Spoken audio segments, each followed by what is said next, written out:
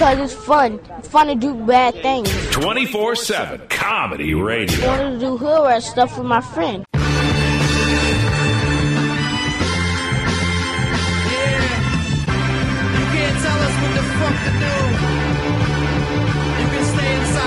Well-prepared box. We step out of that shit like a homeless man trying to change his life. We do it so fresh.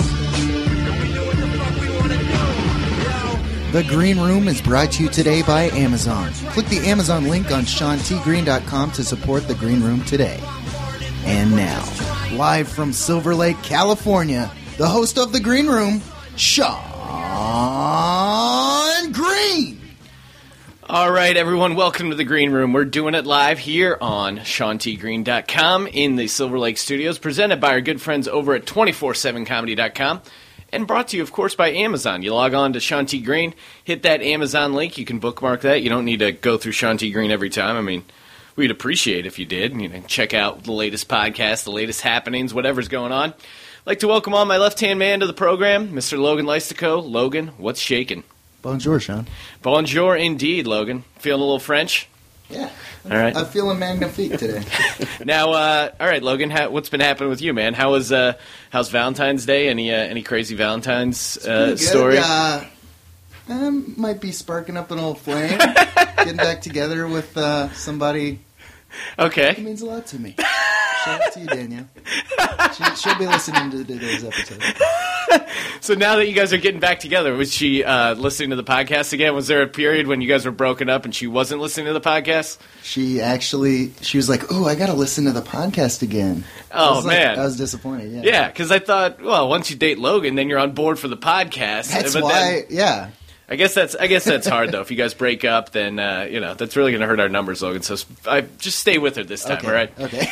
Can't have the numbers dipping down if your ex-girlfriends aren't checking out the podcast.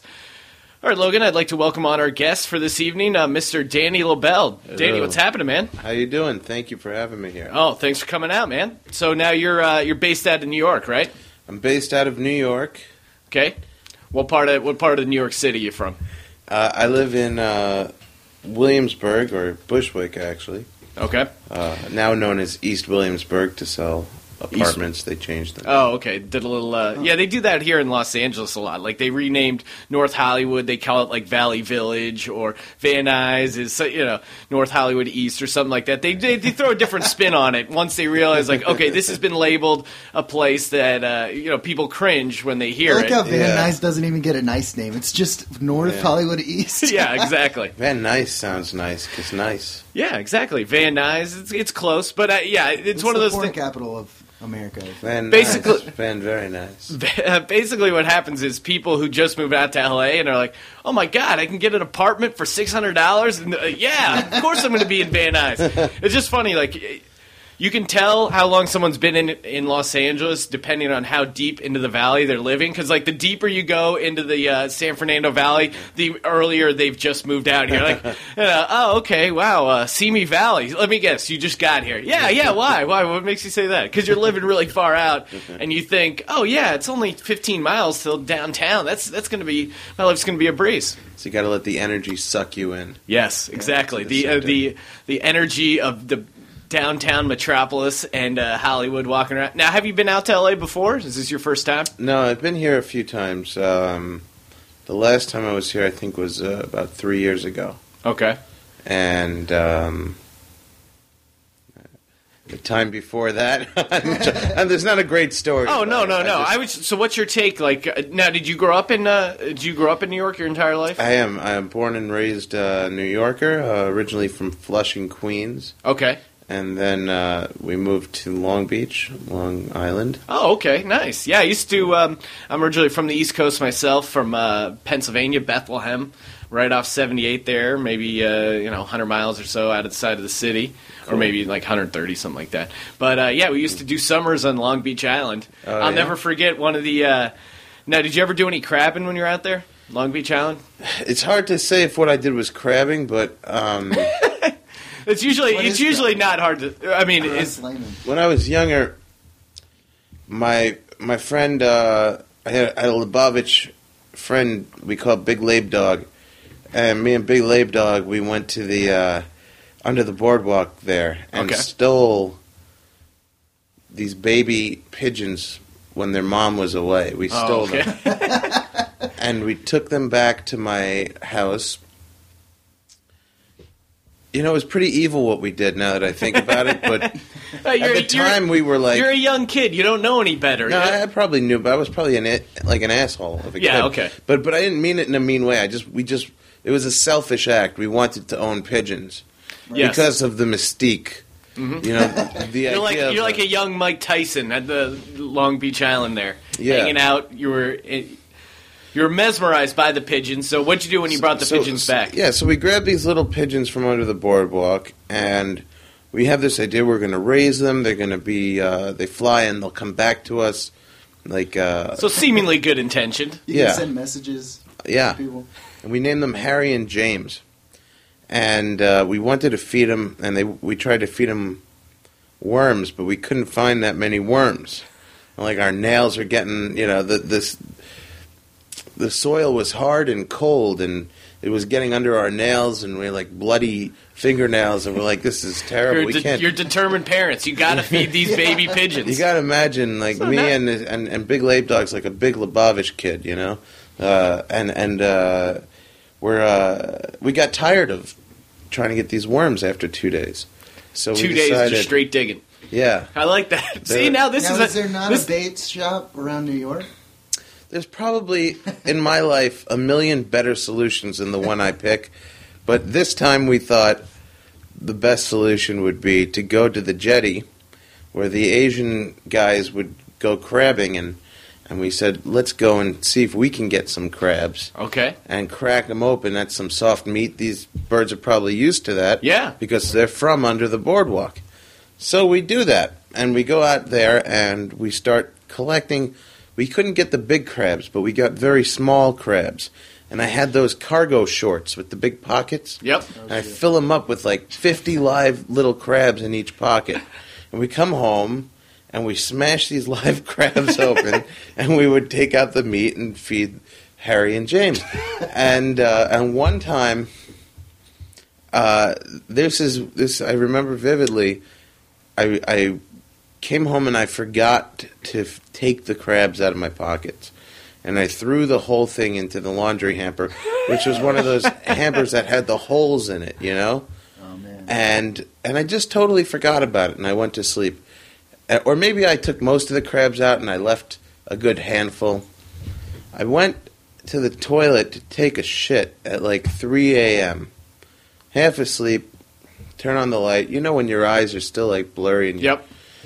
open your eyes, and I'm sitting on the toilet, and I open my eyes, and as they adjust, I notice that I'm slowly being surrounded by tiny little crabs. Oh my god. I'm like screaming, ah! My dad like busted. He's like, what's going on, Daniel? What the fuck are these crabs doing in here? and that was the end of the crabbing. And maybe we did wind up going to a bait shop after that. Okay, but that's a pretty solid crabbing story. That's my crabbing story, yeah. Wow, that is hilarious. Because, yeah, you're on the toilet, you just woke up, you're in this vulnerable state of anything, just like a weird noise would rattle you, but then just being The surrounded. little clippers coming at you. It was like Revenge of the Crabs because they knew what we'd been doing. Yeah, they were pissed off. I had now it wasn't quite as intense as that, but now I went out with my dad, and we went crabbing, and we go to you basically rent a boat, and then you drive out into the sound there, and you just get basically all you get was like long pieces of like string, have a little like kind of paper clip type hook. You just put like a fish head, throw it over the boat, and you would feel the crab clip on. You bring it up, throw it into a bucket, and just keep crabbing. Idiot crabs. Yeah, exactly. Dumb idiot crabs trying to eat, and we're throwing off their whole ecosystem. So I remember my dad talking to the lady at the boat shop, and she wanted to get, oh, sir, you're going to need a cooler. You're going to need He's like, nah, I got a little bucket. We're going to be fine. She's like, there's a lot of crabs out there, sir. I'd really recommend the big cooler. And my dad's like, no way. Like, he just feels like he's getting upsold. So he's like standoffish that he is not going to take the big cooler. This sounds like a cheesy horror movie, Yes, like the no. beginning. Yes. Oh, sir, there's a lot of crabs out there. I think we'll be fine, me and my son. Are you sure? There's a big one out there. So we get there, and we are surprised by our luck. Just throwing crabs in left and right. Quickly, the little bucket has filled up.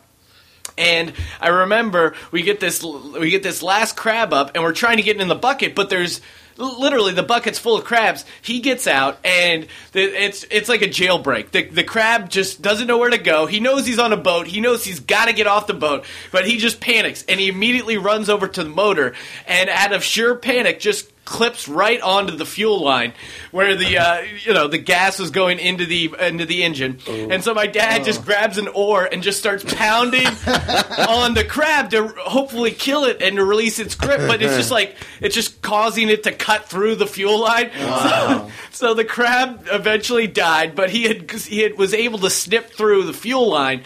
So you're sitting there stranded, and then had to flag down a boat, come in with a giant bucket of crabs. And on the boat, there's the guy. I warned you. Did I not warn you? They're out there. Yeah, that lady at the bait shop definitely had a I told you so vibe going on. Yeah.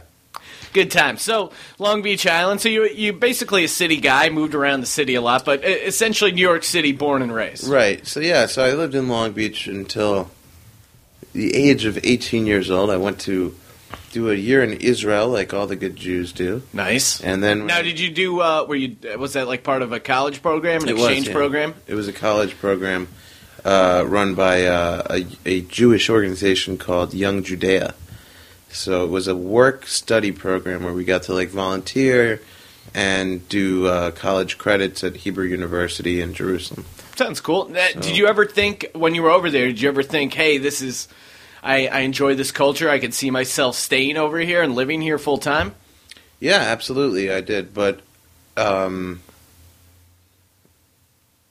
trying to think if there was a good reason why I didn't do that, and I don't think there was. I think I just figured I'll come back. Yeah, and then yeah, you were just like, hey, it's tough to beat New York City, good town. I was there during 9/11. You were there in Israel during 9/11? Yeah. Okay, and how was that experience? I was in the dormitories at Hebrew University there on it's called Har HaTzofim in Hebrew, but I forget what it's called. And this is the name of the mountain where the university is. And beautiful day. Absolutely beautiful day. And you become less sensitized to everything because I was there in the height of the Intifada, and people were blowing up. One night I used to go to this nightclub called the Orient Express, which was in the Hyatt Hotel, the same Hyatt where they killed that guy. I don't know, they killed someone at every... Oh, one of the spies? It was like a famous Hyatt killing. And the Hyatt. Yeah, killing. typical. It wasn't one of those low key Hyatt killings you hear about. Just some. This was like a really good Hyatt killing. Yeah, because there's a lot of run of the mill, just a crackhead, strung out, beats up his old lady. You never hear about is the Ramada Inn killings. No, exactly. They're all low level. They got good PR. They know how to bury that kind of stuff. So I was going to this nightclub every night. And they had a good vodka special or something. I don't even like vodka, but cheap drinks. We'd get wasted, and there was a lot of cute girls there, and so one night me and my friend Josh were like, let's save money and get a big bottle of whiskey or something before we go, and take it down so we don't need to buy drinks at the club. A little pre-gaming. Yeah, been there. So I drank way too much of that whiskey.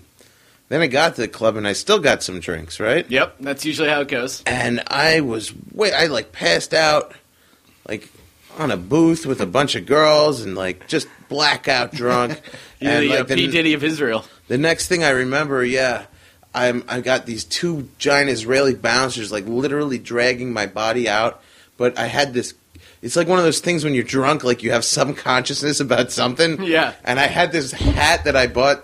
a six-pack of Carlsberg beer, and it came with this free hat, this Carlsberg hat, and I was like, it was the coolest hat. It was like made of felt. I'm like, where is my Carlsberg hat? And they're like, get out of here, you can't be here. And I'm like, give me back my Carlsberg hat. And they're like, you got to get out of here. You're not allowed in the club. You passed out. So I was like, fuck them, man. I'm getting my Carlsberg hat. So I found a back entrance, drunkenly stumbled back in, grabbed my Carlsberg hat, and passed out again. And then these guys are like, what the hell are you doing here? So this time I literally get thrown like a cartoon, thrown to the curb. Wow. And they say, that like, takes a lot. yeah, I wasn't as big then, but I was Okay. still a big guy. Right. And they said, you're not allowed back, you're banned from the club, all that kind of thing. So I figured I'll take a few nights off. That is funny. Every story I've heard of like a buddy getting banned from the bar, Yeah. he eventually tries to go back. Right. It's like there are more bars. You can find another bar. Yeah. No, but I like this. But This was a good one. It's a point of contention. You feel like it's a point of pride. You want to be eventually let back in the bar, but you realize that Yeah. okay, I need a cooling down period for a while. Let things blow over. Well, they blew it up the next night. Oh my God. It was like, well, a good thing they banned me, huh? Now, That was- when they say blew it up, There was like a bomb went off in there. that's crazy. And- So it was like, man, I would have been there if I didn't get so wasted the night before, because that was like the only hangout. There wasn't much to do around the university. So what you're saying here, Danny, is that alcohol may kill some people, but it also saves lives sometimes. Yeah, I guess. I don't know if that's what I'm saying.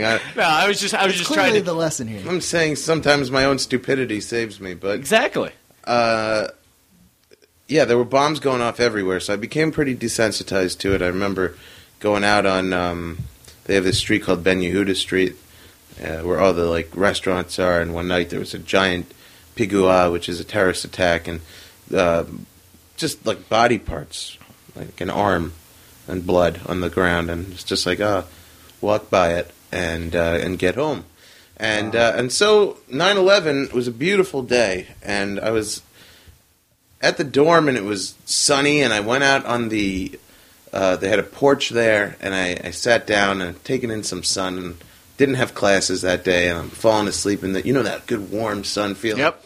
And Nice somebody, warm nap. Yeah, somebody comes, and they're like, Danny, what? I'm sleeping. They flew a plane into the Statue of Liberty.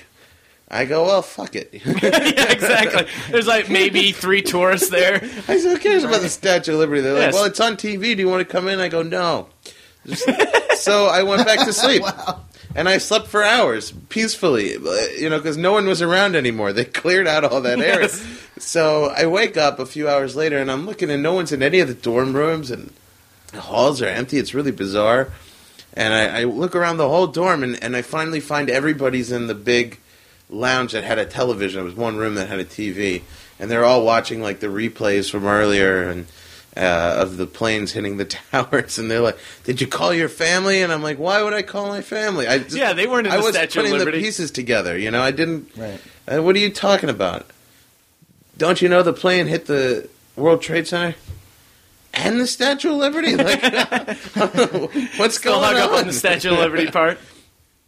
It took forever. And then I got somebody gave me their phone. They're like, here, try and call from my phone, because my phone couldn't get through. So they're like, maybe this network would be better. All the networks were down because everyone was Yeah. trying to call America. Yeah, I remember being in Pennsylvania and just trying to make calls, and you would just... It's one of those weird things where you get, sorry, all circuits are busy. And, Yeah. what do you mean? I got a phone. I need to talk to people, make sure everything's okay, try and sort things out. So, yeah, everybody was okay, and thank God from my family. They told me my grandma Elaine was, like, around there somewhere to look at a museum, and she was, like, running. And I just imagined, like, a big Hollywood scene, like the dust coming up from behind my grandma. Independence Day. She's running. And like, but I don't know how much she ran, but she escaped she just briskly jogged out of there. She was Yeah. okay. Though that's great to hear. So when does comedy come into the picture? Is that did you before you went to Israel? Were you thinking about comedy? Was that comedy kernel planted, or is that something after? Yeah, it had been planted. I'd started doing, when I was 15, right before I turned 16, I started doing open mics at the local Starbucks in Long Beach. And telling stories and telling jokes and doing wacky shit. Do you remember any of your first bits? Yeah. The first bit I did was about, I remember it exactly because it's what got me into it. I went, it was like pouring rain that night, and I went into Starbucks because it was the closest thing, and they had an open mic. Probably the first time I saw an open mic. Yeah. Didn't really understand what it was, and I was like, well, so anyone could go on here? Yeah, you got to sign up on the list, I go, so I could go on there? They're like, yeah. So I'm like, all right, I want to do it. So the guy's like, well, what are you going to do? I go, huh? He goes, it's a poets and musicians open mic. Do you do poetry? I go, no. You play an instrument? No. Yeah, you can't just sign on the list if you don't do anything. So I go, well, I got a funny story happened to me at the beach last week. So he goes, all right, you can go last, kid. So I go, all right, cool. So I went up last and got some laughs with it, and that was it. What was the, do you remember like what the couple beats were of the story? Yeah, it was, I'd got 115 or 116 decibel bike horn in England, which was like the loudest bike horn on the market. I remember it, like they hadn't allowed it yet in America. Wow. So You sound like a real handful as a teenager. Yeah. Oh, I was cool. See, that's funny. This is like foghorn style, or This was like, no, it was a high pitched shrieking. You see, in Long Beach as a kid, we all had bikes. There's the boardwalk, so there was a big bicycling scene. If you were in Long Beach and you were a kid, Oh yeah, like me, Yep. 13, 14 I remember years old. I got into bikes a lot as a kid. I remember BMX bikes were the big thing when I was a kid. Yeah. And it was right when X Games were happening, and so guys were, into doing tricks and stuff like that. So we would go to the woods. There was a lot of wooded area in Pennsylvania, build little dirt tracks and make jumps and stuff. Yeah. And I remember I was probably one of the worst BMXers of all time. Like to this day, I still could not bunny hop, and I just couldn't pull it off at all. I'll never forget. We did we made a jump called a double. Basically, there's the ramp part and the landing part, and in the middle is like a big pit that you carve the pit up to use the dirt for the landing and the jump part. And I still remember it was raining, so it was kind of muddy, and I just remember riding up to the ramp, and my wheels start getting caked with mud to the point that I am not getting any speed. So much so, I lacked so much speed that I barely rode my tire over the front part of the ramp and then just immediately fell face first into the pit. Crossbars of my handlebars right in the chest, knocked the wind out of me. And that was the beginning of the end of my BMX career. Yeah. So That you sounds did rough. you did the open mic at Long Beach. You felt something there. Yeah, I had that. I told this story. I had this 116 decibel bike horn that I got from England, and I locked my bike on the boardwalk, and basically I went down to the beach, and somebody OD'd. Someone had been doing drugs and OD'd on the beach. And the volunteer ambulance guys came, and they were trying to clear the area, but there's so much noise with people's stereos and just people playing and talking on the beach. They were having a difficult time clearing the area to put this person on a stretcher. That is a weird. Imagine being that depressed that you're having a great day at the beach. It's nice weather. Yeah. People are partying, barbecuing. I'm going to kill myself right Yeah. now. That guy is seriously bummed out. Or maybe it's a writer. Yes, exactly. He was a morose dude. Couldn't quite nail out the great American novel, so just decided to shoot up some H on the beach and call it a life. Right. Exactly. So what you ended up? So I used the horn. It occurs to me I have the horn in my pocket because I didn't want to leave it with the bike. I thought it'd get stolen. I start using the horn to clear the area, and it worked. That is hilarious. And they said to me, "Grab one end of the stretcher." So I grab one end. I'm 15 years old. I grab one end of Yeah, the you can handle stretcher. death. Who are these volunteer paramedics? Like, hey, you, 15-year-old kid, help with this. Yeah. Help with this corpse. All right, if you say so. you must be in charge, 15-year-old kid. You got the horn. Right. That was probably. We grab this person. We bring him into the ambulance. We're in the ambulance. We start driving down the boardwalk with the body. They're putting all sorts of So things wait, into them. they put you in the back of the I'm ambulance? in the Why are you ambulance. in there? And it wasn't until we're about 3 blocks off the boardwalk that somebody turned to me and said, "Are you a volunteer? Are you an EMT?" And I go, "No." They go, "How did you come to be in the ambulance here?" I go, "I have a very loud bike horn." And they just kicked me out in the middle of the street. Yes, you Oh shouldn't my have been. God, that's hilarious. You shouldn't have been there in the first place. That was my first These bet, yeah. EMTs are supposed to be trained professional is like, Right. okay, this guy, I'm feeling his heartbeat, blah, blah, blah. They can't figure out the 15-year-old with a giant loud bike horn isn't a trained professional as well. Here's the thing, too, is they could have just dropped you off at the hospital, so at least you're at a building. They just but pulled over like, oh, fuck. We're don't want to fucked be up. seen. This guy's not supposed to be here. Yeah, they don't want to be seen pulling up with an See, now this extra guy. is pre-lawsuit area. I feel like this is pre-lawsuit. I don't know what year it was, but this would never go down in these days and times. But the volunteer ambulance, some guy wandering around, they'd have it all cornered off. They'd have their own bike horn. They would be afraid about leaving you there unsupervised. A lot of lawsuits pending. So that was the story. I told it. I had probably more beats to it then. Yeah, it was sure. relevant, but It's not fresh in your mind. I just remember it killing. Now I don't remember.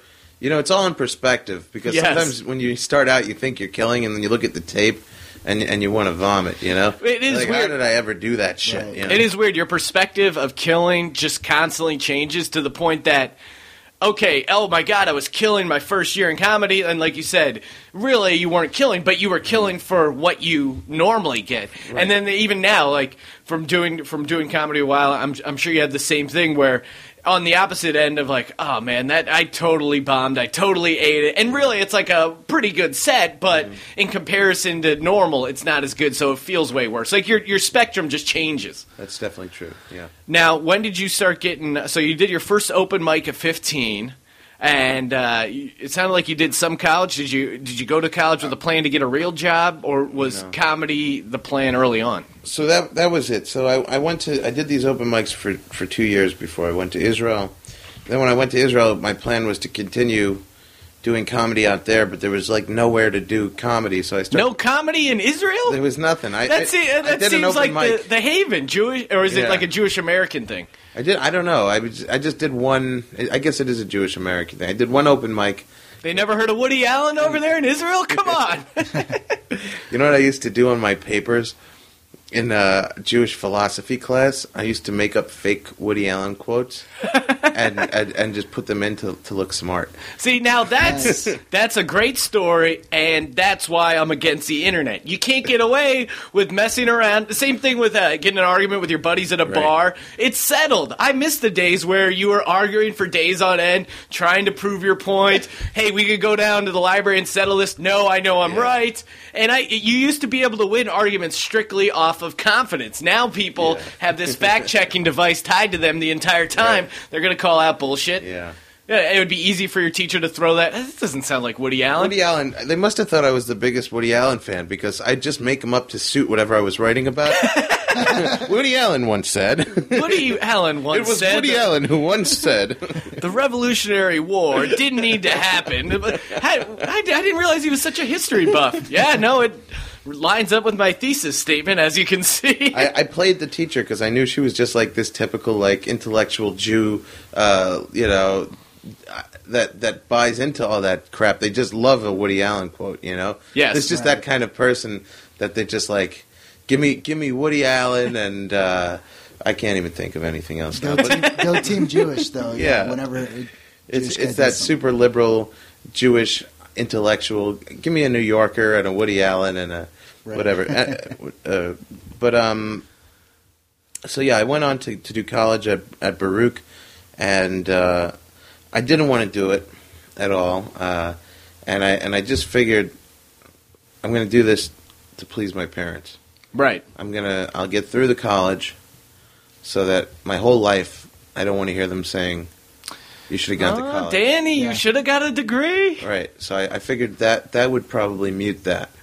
If I did that, they couldn't say that to me forever. Exactly. It's like, hey, look, fair game. I have a college degree, and I'm still not working right now. Now who's happy? Yeah, right. I'm trying to fall back on the college degree. Yeah. Where's that gotten me, Mom? Nowhere. Right. And what did you actually get your degree in? In communications. Communications, same here. Right, yeah. Which it's not a help in the job market. We're talking, aren't we? Yes, exactly. It's that communications degree set me up to build this podcasting fortune that I parlayed. Okay, so now you finish up school, and this whole time you've been playing around doing stand up in the city. Yeah, I started doing stand up almost immediately when I got back from Israel. I started making these short films in Israel when I was there, just with the kids in my class. Stupid shit, Yeah. but it felt like it was fulfilling my need to make comedy. Okay, you know? now, you're a very natural guy on the podcast radio. I know you started a program or a radio program called Comical Radio. When that come into play? So that was I started a college radio show called the Danny Lobell Show, which eventually became Comical Radio, which was I did it out of my college radio station far after I'd graduated college. Nice, you were the cool dude. I kept it going, and through so many different station managers, all these kids would come in with a power trip. And they'd be like, what the hell? This guy shouldn't be You have there. to listen to me. I'm a junior. Exactly. I'm 27 years old. and also the faculty. I mean, I fought tooth and nail. Most of the effort and energy was just fighting to keep the show, because it became me and 3 comedians, or 2 comedians and a friend of mine from growing up, coming in to do a show like twice or 3 times a week in a college, and none of us are students. Then Right. we're bringing in all these guests. Yes. So we're bringing in, I'm getting like high-profile guests. Yeah, no, I remember- you've got a lot of big names on there. George Carlin was stuck at security downstairs, fighting with the Jamaican security guard because he's like, he's not supposed to be here. He's not a student. Oh my George god. Carlin? Yeah, so I had all these people. No, he's not a student. He's a comedian. And I think I was a student then too, but even when I was a student, they wouldn't let me bring in these guests that weren't students. So, I mean, I was the first one bringing in just like guests. the idea you know? of the whole point of going to college is so you can learn how to do Right. a profession, and part of being in radio is interviewing people who don't go to your college. So you're Right. you're making a strong case of, yes, I should be allowed to. Yeah, it is funny. People, I mean, that's the great thing about the internet is that you literally are your own boss. So yeah, the great part about the internet is that you are your own boss, and you don't have to argue with station managers, anything like that. You're kind of in charge of everything. Right. Obviously, you lose the infrastructure of having a really nice studio or whatever kind of facility support they can bring. Mm-hmm. So who? Now you said you had George Carlin on the show. I'm imagining he eventually got on, right? Yeah. Okay. Yeah. But it was one of those things. When I look at it in perspective now, I was going to college in Midtown, and well, not really Midtown, but right in the heart of Manhattan, right after 9/11, and security was insane. Yes. Everyone was paranoid that they were going to blow up everything, Right. and it didn't. It's looking back that I really understand that now, but I used to be like, what the hell is wrong with these security guards? Like, why is it such a hard thing to get in and out of my own college building? Well, they see Aziz Ansari. You know, next thing they know, oh, hey, what's your name, sir? Aziz Ansari. I don't know about this. You're not on the list, we buddy. had him on, yeah. Yeah, no, I was We- just saying, like a guy like Aziz, who you did have on. Yeah, I started with him. In the height of post 9/11. You could maybe people get a little hyperactive about it. Right, yeah. I get it, the name. I'm sorry, So I you put did it no, it's all right. I thought we were just talking about high-profile comedians. Oh yeah, no. I was just saying a guy like Aziz, kind of a Okay, yeah, that foreign, name. Yeah. foreign sounding name, might trigger a couple bells for the Jamaican security guard. My middle name is Arabic, and I'm a Jew with an Arabic middle name. What is it? Amir, which means my prince in Arabic. And my parents just like the name. It's just like, yeah, throw an Arab name in there. Yeah, whatever. I've gotten some harassment about that in airport security. Oh, really? Yeah, I remember one time this real jerky TSA guy goes to me, Amir, what kind of name is Amir? It's like a pretty short name. It's got a nice ring to it, Yeah. Because I felt like I could fuck around with him now because Exactly. he was being racist. Like, Yes. what's he gonna? Right. If we had to go back and forth, but I probably couldn't. It probably was a bad idea. But I think TSA in that guys case- not usually good guys to joke around with. in that case, it worked in my favor. He's just like, all right, go ahead.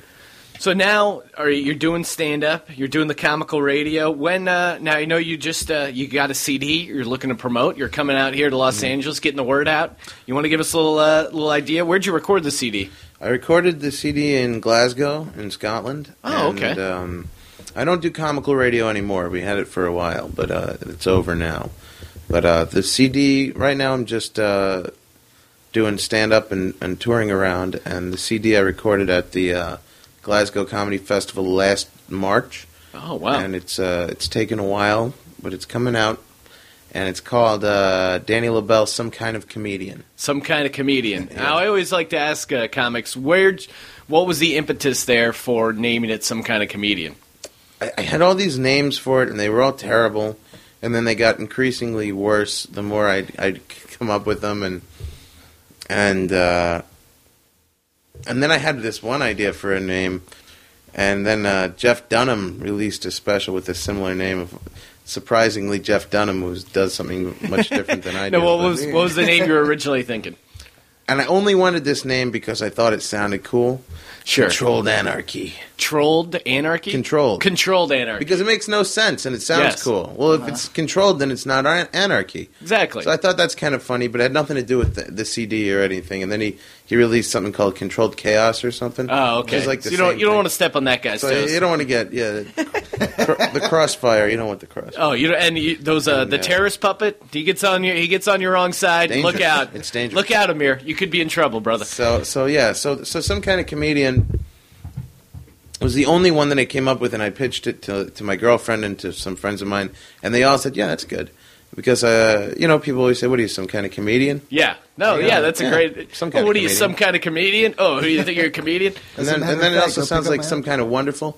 People that Some Kind of Wonderful song. Some kind of comedian. So people liked it for different reasons, but for me it was, "What are you, some kind of?" Yeah, some kind. Yeah, exactly. You leave the door open. Now, I noticed you played a lot of dates in Scotland. You recorded the CD in Scotland. What's the Scotland connection? My mom is Scottish. Oh, okay. So your mom's Scottish, and she was born there and then came over to America? Right. She's from Glasgow, and so I've been going out there my whole life. My grandma still lives there. My grandpa did live there. And lots of cousins and... Sorry. Just a lot of family out there. Nice. And what's like the biggest difference? I'm sure you hear this a lot, but what's a jarring difference between a comedy audience, say in New York, and a comedy audience in Glasgow? Obviously, the references are a little different, or do they? It's not even that different because you guys here in Hollywood took care of that. Exactly. You spread. And plus American the internet, culture. American TV. Yeah. That's. I think I read this week that's the second biggest export the United States has. Yeah. Is entertainment. Yep, our bullshit culture. Yeah.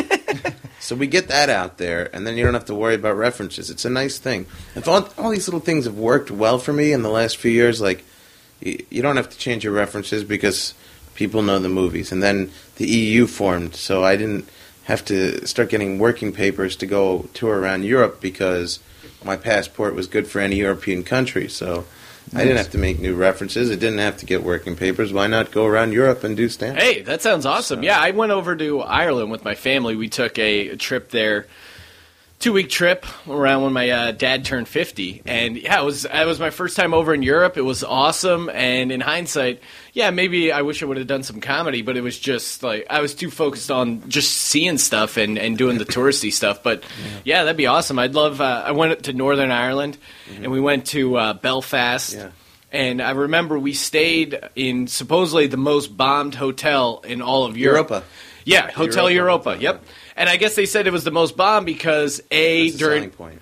Yeah, during World War. It's a tourist attraction. That's how shitty Ireland is. Yes, exactly. Like, look at that! It's the most bombed. No, we got some sheep and we got a hotel we like to bomb. That's the two main. Oh, and of course drinking, but that's kind of assumed. I guess between World War II, it got bombed a lot, and then once there was the Troubles, as they like to say over there, between Northern Ireland and regular Ireland, the real Ireland, if you ask me. Oh boy, that was like a point of contention. That's where the Northern Ireland people gathered a lot, so there was a lot of bombings there. Yeah. And I'll never forget the tour guide was explaining, "Hey, we're from Ireland. The bus was from Ireland. Things are fine now, but just when you go out, you don't want to talk about politics." He's like, that's the two things you don't want to start up, politics and religion. He's like, it's safe. Don't worry about it. Blah, blah, blah. It's fine. Just don't mention those two things. Right. So we get to the bar, start having drinks, hanging out there, and my dad just looks at me and goes, "Man, this place is crawling with I was going to say prostitutes. He goes, Protestants. This place is crawling with Protestants. trying to make a joke, but it's like, come on, Dad, not here. But the bus driver thought it was hilarious. He's like, he's my kind of lad. Like they had a good laugh of it, but he almost started another war. Exactly. My dad almost reignited the my troubles. kind of lad. 20 people died that night. Yes, exactly. But it was hilarious. Belfast. I just played out in Belfast 2 months ago. Oh, that's awesome, man. And it's a nice place, but it is.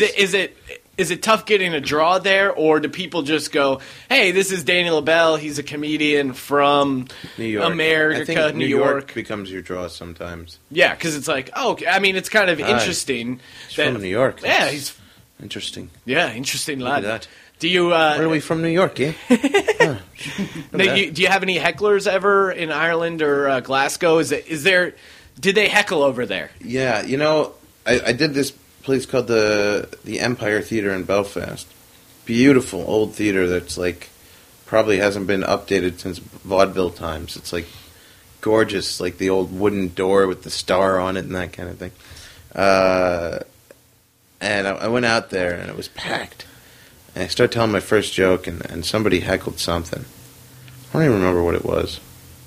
And I just shut him down so hard because I knew I had to. I knew that if I let an Irish person get the first laugh in that audience, yes, if I did not destroy that heckler like completely, I lost the whole show. That's it. Yeah. Done. I had to show. It's like showing your dominance in the wild. Exactly. It's a mating ritual of stand-up comedy. If someone, it's the same thing with the peacock. He's gonna show his feathers. You gotta buff out your chest. It's not even like that anywhere else. It's just Irish.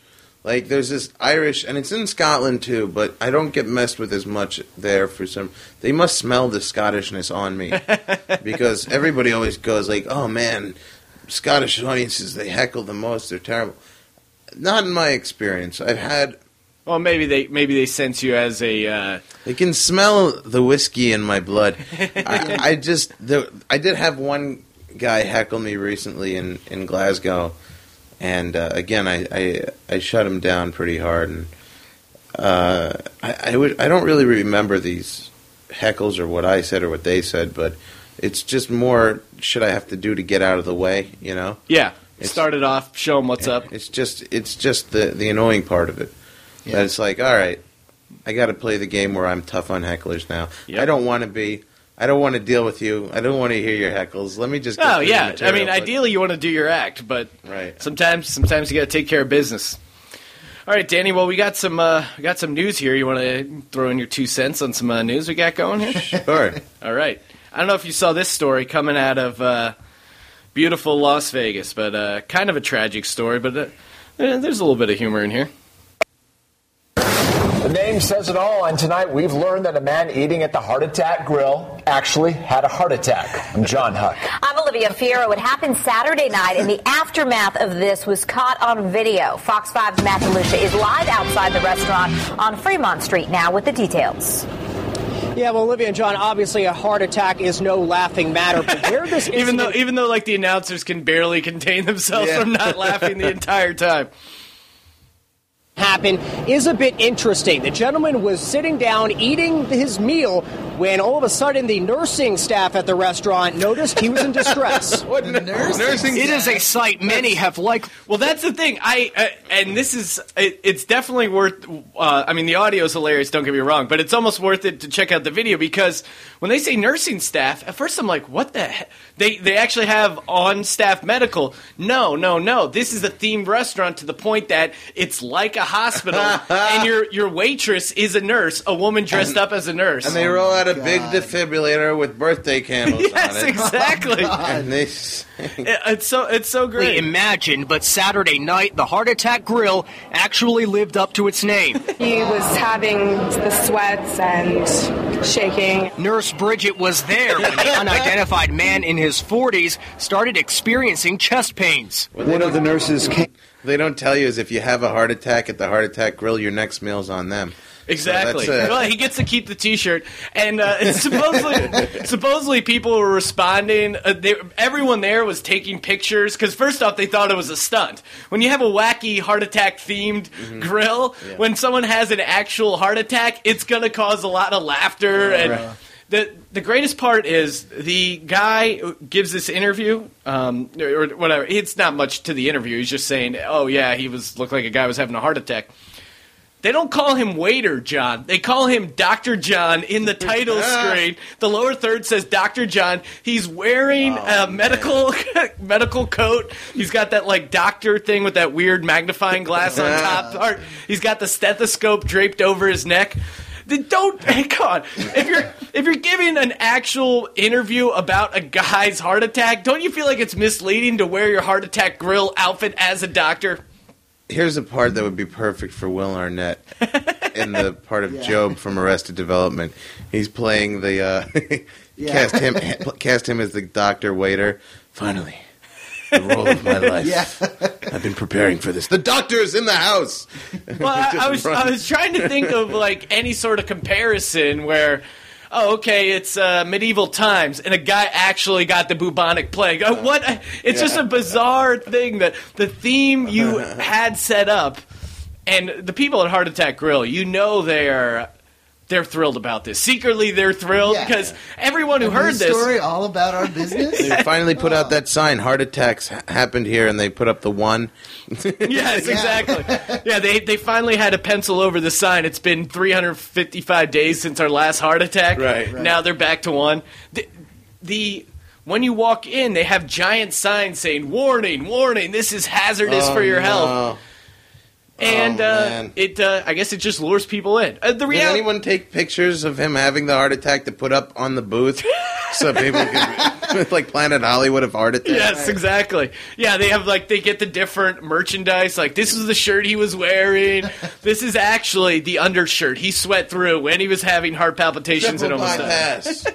They get the surgeon's scalpel.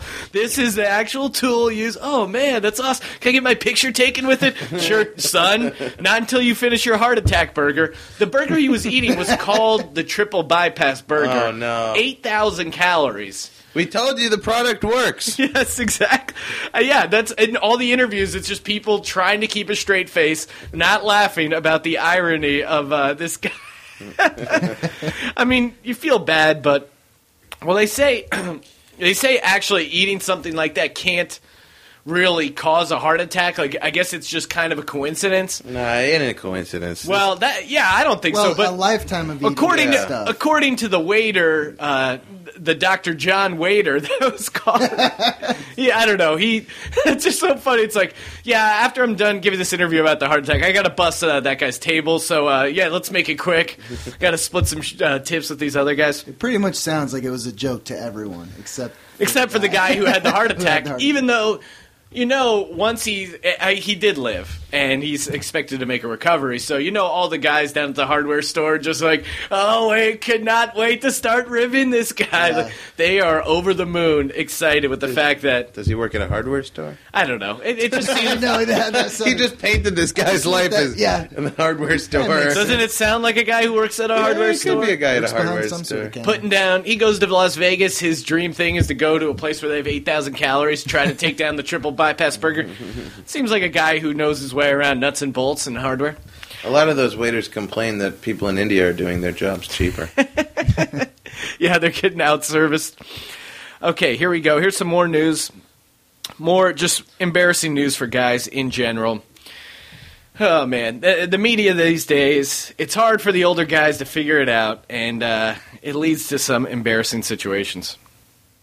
District officials say by the time Paul Withey realized what had happened, it was too late. The Oxford Hill superintendent says the teacher and football coach apparently meant to send a naked picture of himself to his girlfriend last Tuesday, but accidentally posted the image publicly on his Facebook page.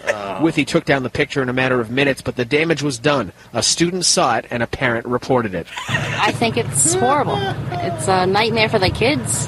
The school district. Now That is not a nightmare. That it's the is- best thing that has happened for those Listen, kids. seeing your gym teacher naked in the locker room is a nightmare. Seeing your gym teacher naked on the internet, And then where he you can quickly takes it down, and you're the only guy that saw it. You're the new popular kid. This kid is a hero. Who cares about the sophomore girl you hooked up with and got to see her breasts and you took a picture? The naked gym teacher picture. This guy is going into the school book hall of the yearbook hall of Kid's fame. an idiot for reporting it, though, because that's great blackmail, isn't it? No. Do a lap. No. Want to know why? Yes, Flip your phone open. Yeah, it's just like Now you do a lap. just like throwing out weird facts. Today, the student becomes the teacher. Coach, you might want to get that mole checked out. What are you talking about? Oh, I think you know what mole I'm talking about, Coach. This will see. Don't even try and take it away. I have another one at my computer at home, in an undisclosed location in the house. I have it on a flash drive. Don't come near me, old man, or I will ruin your world. And I just feel bad for these. And it was dumb, but these guys, like this one, I feel like it was an honest mistake. Like this guy's he's a football coach. He probably just figured out Facebook 3 months ago. He's a dumb guy. He's just trying to get laid. He's just trying to send a picture of his girlfriend. Why does he have to lose his job? But sending an email attachment and posting something on Facebook are so different. Yeah, but for dumb guys this guy is a jock. He's a gym teacher, all right? You got to understand, he just came back from the hardware store. Exactly. That's right. He comes home from the hardware store. He just got back from making fun of Heart Attack Guy. Yeah. Just spent a good hour and a half ribbing the guy who had the triple bypass. Now he's hot and heavy. Now he goes and does something. Now he's hot and heavy, feeling it for this chick. Here's the thing. Yes, if you're a gym teacher, you just got to stay off the social networking. Nothing good can happen from it. And stop befriending the kids on Facebook. Well, that's a mistake. Yeah, I guess this wasn't a kid. It was. Well, yes, you're right. The kid saw it on his Facebook profile. Right. Yes, really. Okay, so this guy is obviously a heterosexual. He's obviously not into kids because he's got a normal girlfriend. What's the benefit of friending a kid on Facebook? Like, oh man, can't wait to see what Timmy's up to this weekend. Oh, he did all his math. You're a grown man. Right. What are you writing on their wall? Hey, I'm gonna make you do push-ups tomorrow. LLL. Who gives a shit? The whole reason you become a gym teacher is because you hate kids and you want to yell at them. Separate, you know. Don't get too involved in their life. Right. You are there to yell at them, tell them to hit the shower, run laps, play basketball, and then you go home, hook up with your girlfriend. Why do you need to be friends with them on Facebook? Makes no sense to me. But yeah, he would have got away with it if it wasn't for those meddling kids, I guess. All right. So did you watch the Grammys? I did, Danny. Yeah. I watched some of them. What was your take on the Grammys? I didn't really get to watch a lot, but I never have a take on any of these things. That's why I'd be terrible on one of these like. Yeah, you're not really gonna kill it on The View and their hot topics. These kind of shows, I never know. Like I've seen friends of mine on Chelsea lately, right? So I've tuned in to see them, and she always asks these questions, right? Like, well, what do you think of that? Look at that person did that, wore that dress or something. Yeah, I don't think anything about it. I don't have an opinion on that dress. I don't know what to say. You can't manufacture an opinion. I got a gig once to write. It would have been a good gig to make a few bucks. They said they send you celebrity photos of these women in the dresses or whatever, and you got to make fun of them for a magazine. It was one of these fashion magazines. They wanted comedian writers. You know? Yes, fashion magazine. We know who to call. Danny Lobell, comedian. He's some kind of comedian. Just call him. They send me these pictures, beautiful women in dresses, and they say make fun of it. I didn't know what to say, so I send back. They send you a picture of Jennifer Lopez in a dress, and I said something like, "It looks pretty good." You got a man? No, you got to make fun of them. Yeah, but she's pretty hot. I don't know how to make fun of hot chicks. I'm just like, hey, I assume you're dumb because you're wearing that dress and you look really good. They're doing better than me. Yeah, exactly. These people are in good shape. They got designer clothes. They look fine. They look happy. What am I supposed to say about that? That whole thing just sounds shitty. That's a position. Like, just make we're fun. Gonna send you, pictures of. I don't know what to say. Yeah. She looks gorgeous. Well, speaking of The View and Hot Topics, Sherry Shepherd, one of the women on The View was, basically giving her 2 cents on Chris Brown. He returned to the Grammys. He got like a really warm reception from the audience and from a lot of people online. So this is kind of her take on it, which is confusing. He was very warmly embraced by the Grammys, but what concerned me was a few of the tweets that some girls put out. I think we got them. I don't have them, but let me see. Oh, gosh. Some people put out tweets that Chris Brown can beat me all he wants to. I'd do anything to have him. Oh, my. That was typical. There was another dude, Chris Brown can punch me in the face as much as he wants to, just as long as he kisses it. Then somebody else... First off, as a society, have we lost the ability to tell when someone's joking? Yeah. Like, granted, these aren't that funny jokes, but these are girls making a joke saying, oh, I would totally sleep with him. He punched me in my face. Right. No, they're being facetious. Right. Yes, they're making just kind of this very lazy joke, but some of them just want it. Yeah, well, there are occasions. I feel like the chick that really wants it isn't on Twitter. She's at a strip club right now getting manhandled by an abusive guy. She's ashamedly thinking that to herself. She's not announcing it to everyone. Oh, yeah. Yeah, if you're putting it out there on a thing to for other people to like or give gold stars, it's being facetious. It's because he's a man, too. You have to look at it like that. If Rihanna beat the crap out of Chris Brown, and then Rihanna was looking hot at performing on something, and guys were like, well, she could beat the crap out of me. Exactly. You know? Everyone would be like, everyone would well. obviously say that's a joke because they know, and well, actually, some guys are really into that kind of rough stuff, but yeah, they would clearly sense that. But nobody would be worried about it. They wouldn't be bringing it up. They'd be like, oh, well, I guess. Yeah, I love the people in the found audience. a new audience. Are just aghast. I do feel like Sherry Shepherd is her character on 30 Rock, though. Like, she doesn't get things. She just kind of, like, is always going...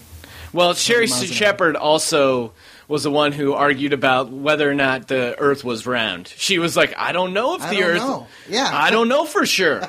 All I know is how to take care of my 2 boys. That's all I know. That's all I know. You can know more than one thing. You can know how to take care of your boys and that the Earth is round. One thing. That's it. And listen, I don't know that, but I know scientists, and scientists have had this figured out. I'm taking people's words for it. Yeah. Sometimes you just have to believe people that there is a moon. It's thousands of miles away. I don't know that for sure. It could just be a piece of cardboard in the sky. I'm making that leap of faith that scientists and NASA are correct, that there is a moon and that the Earth is round. All right, here's some more. You don't have kids. Yes, exactly. Once I get kids, I lose that knowledge.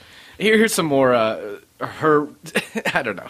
They did tweet, it makes me sick that if you can sing like Chris Brown, you can beat women half to death and other women will still love you. So that was a rebuttal. That concerned me about these women, putting out these kind of tweets. Because I've defended Chris Brown and said that I thought he deserved another chance. I still do think he deserves another chance. Why? We shouldn't just, throw him out because of one mistake.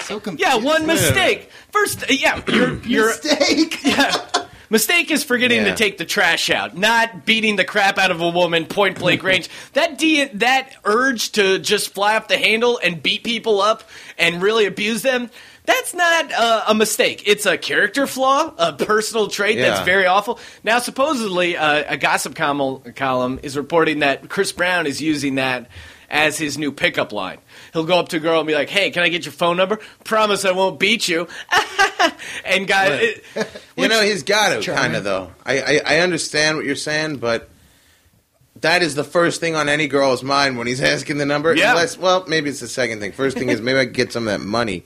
Probably. I'm not saying all women are thinking that, but probably the ones that he's associating with. Yeah, they might be thinking about getting the money. And yes, the idea that it's just a mistake and he deserves another chance, he should be forgiven. Why should I forgive Chris Brown? I mean, the gold-digging hoes that Chris Brown is mingling with are thinking, maybe I could get some of that Chris Brown money.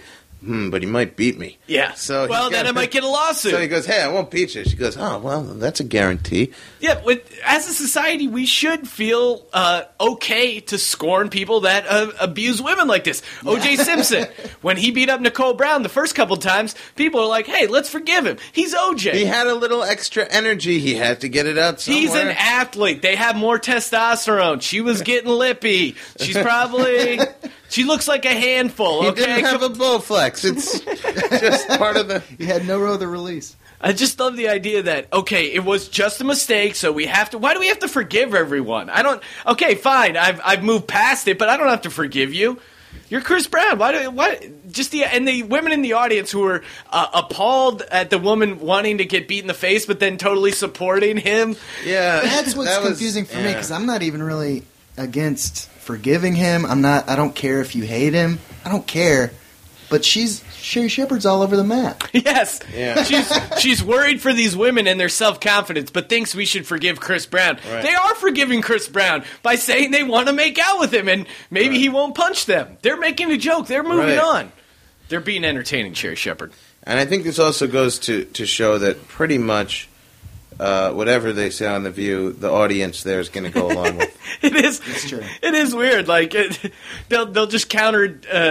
They just counter each other back and forth, and then the person making the argument, regardless of how crappy it is, it just does this pause, and the women sense that, like, okay, yeah, time to clap. Time to clap. I wonder what they could get away with saying and get them to clap before the women would turn on the hosts. Because once an audience trusts its host, that's the thing people don't understand. Like, when you go onto a show, even when I go on this show, right? If I went against you guys, how much of your audience that love you and tune in to hear you are going to go with me? Right. A lot of them, even if I had a good point, are going to say, well, that guy's kind of a dick. He went against the guys that we like, that we tune into. Yes, because you feel attached to Sherry Shepherd or whoever. I'm sure if you're in The View, you feel that connection. You feel, especially with talk radio or any kind of talk show, that's the appeal, is you feel like you got to know this person. It's so you're skewed a certain You're way. kind of defending their friend. So yeah, you're right. They probably could get away with a lot. Barbara Walters going in something about Hitler. Like, yes, exactly. He deserves another chance. If he was around, a little rehab... Listen, he went to 52 straight weeks of genocide counseling, okay? Yeah. He deserves to be forgiven. Yay! Whatever they could say. Listen, Hitler can exterminate some other race as long as he makes out with me. Yay! The mustache is very cute. He was a dog owner. He loved his dogs, okay? He was a nice guy. He took care of that dog. How many of us also take care of our dogs and feel like we can relate to another dog owner? Yay! At least he was no Michael Vick, right? Yes, exactly. And our next guest, Michael Vick, deserves another chance. No, but Michael Vick really does, because he's a professional athlete. All right. Good times, man. Looks like we're ready to wrap things up here. Logan, you want to do a little recap here with the haiku? Let's do it.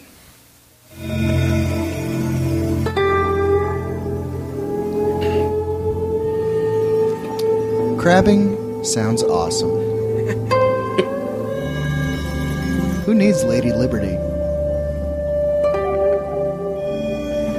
Ambulance crasher. Nice little take on the ambulance chaser. Well, Danny Lobell, thank you for coming. Thank you for coming on the program. Make sure you check out Danny's new album coming out on Stand Up Records, Some Kind of Comedian. And Danny, where can people check you out online? You got a Twitter, right? Yeah, I've got a Twitter. I'm doing a show on yakit.com every week now. Okay. How do you spell that? YACKIT.com. Nice. That's what I wrote down. And we had Greg Fitzsimmons on today. You could go and check that out. I think Ralphie May's on next week, and a lot of good people that you like. And I'm going to be talking to them. And the thing with Yakit is that it's like it's kind of like a Skype technology, whereas a webcam. I don't even know what to say, Skype technology. You get in front of a webcam, I get in front of a webcam, the guest is in front of a webcam, and then the listeners get in front of a webcam, and you can ask me or the guest questions. All right, well, that sounds cool. That's a cool thing. And then I'm at Danny Lobell on Twitter, DANNYLOBELL, and DannyLobell.com. All right, make sure you check those out. Thank you very much, Danny Lobell, for coming on the show. And I got a couple stand-up dates. You can go to SeanTGreen.com to get all that information. Thank you, everyone, for listening to The Green Room. We do it live here every week on SeanTGreen.com. Thank you for having me. Thanks for listening to The Green Room. Check out Sean Green's comedy CD, The Whiskey Dick, now available on iTunes.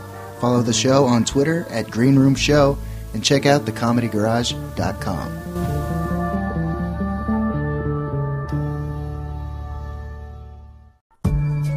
Should've seen she was really naive. Shit, she was still only 19.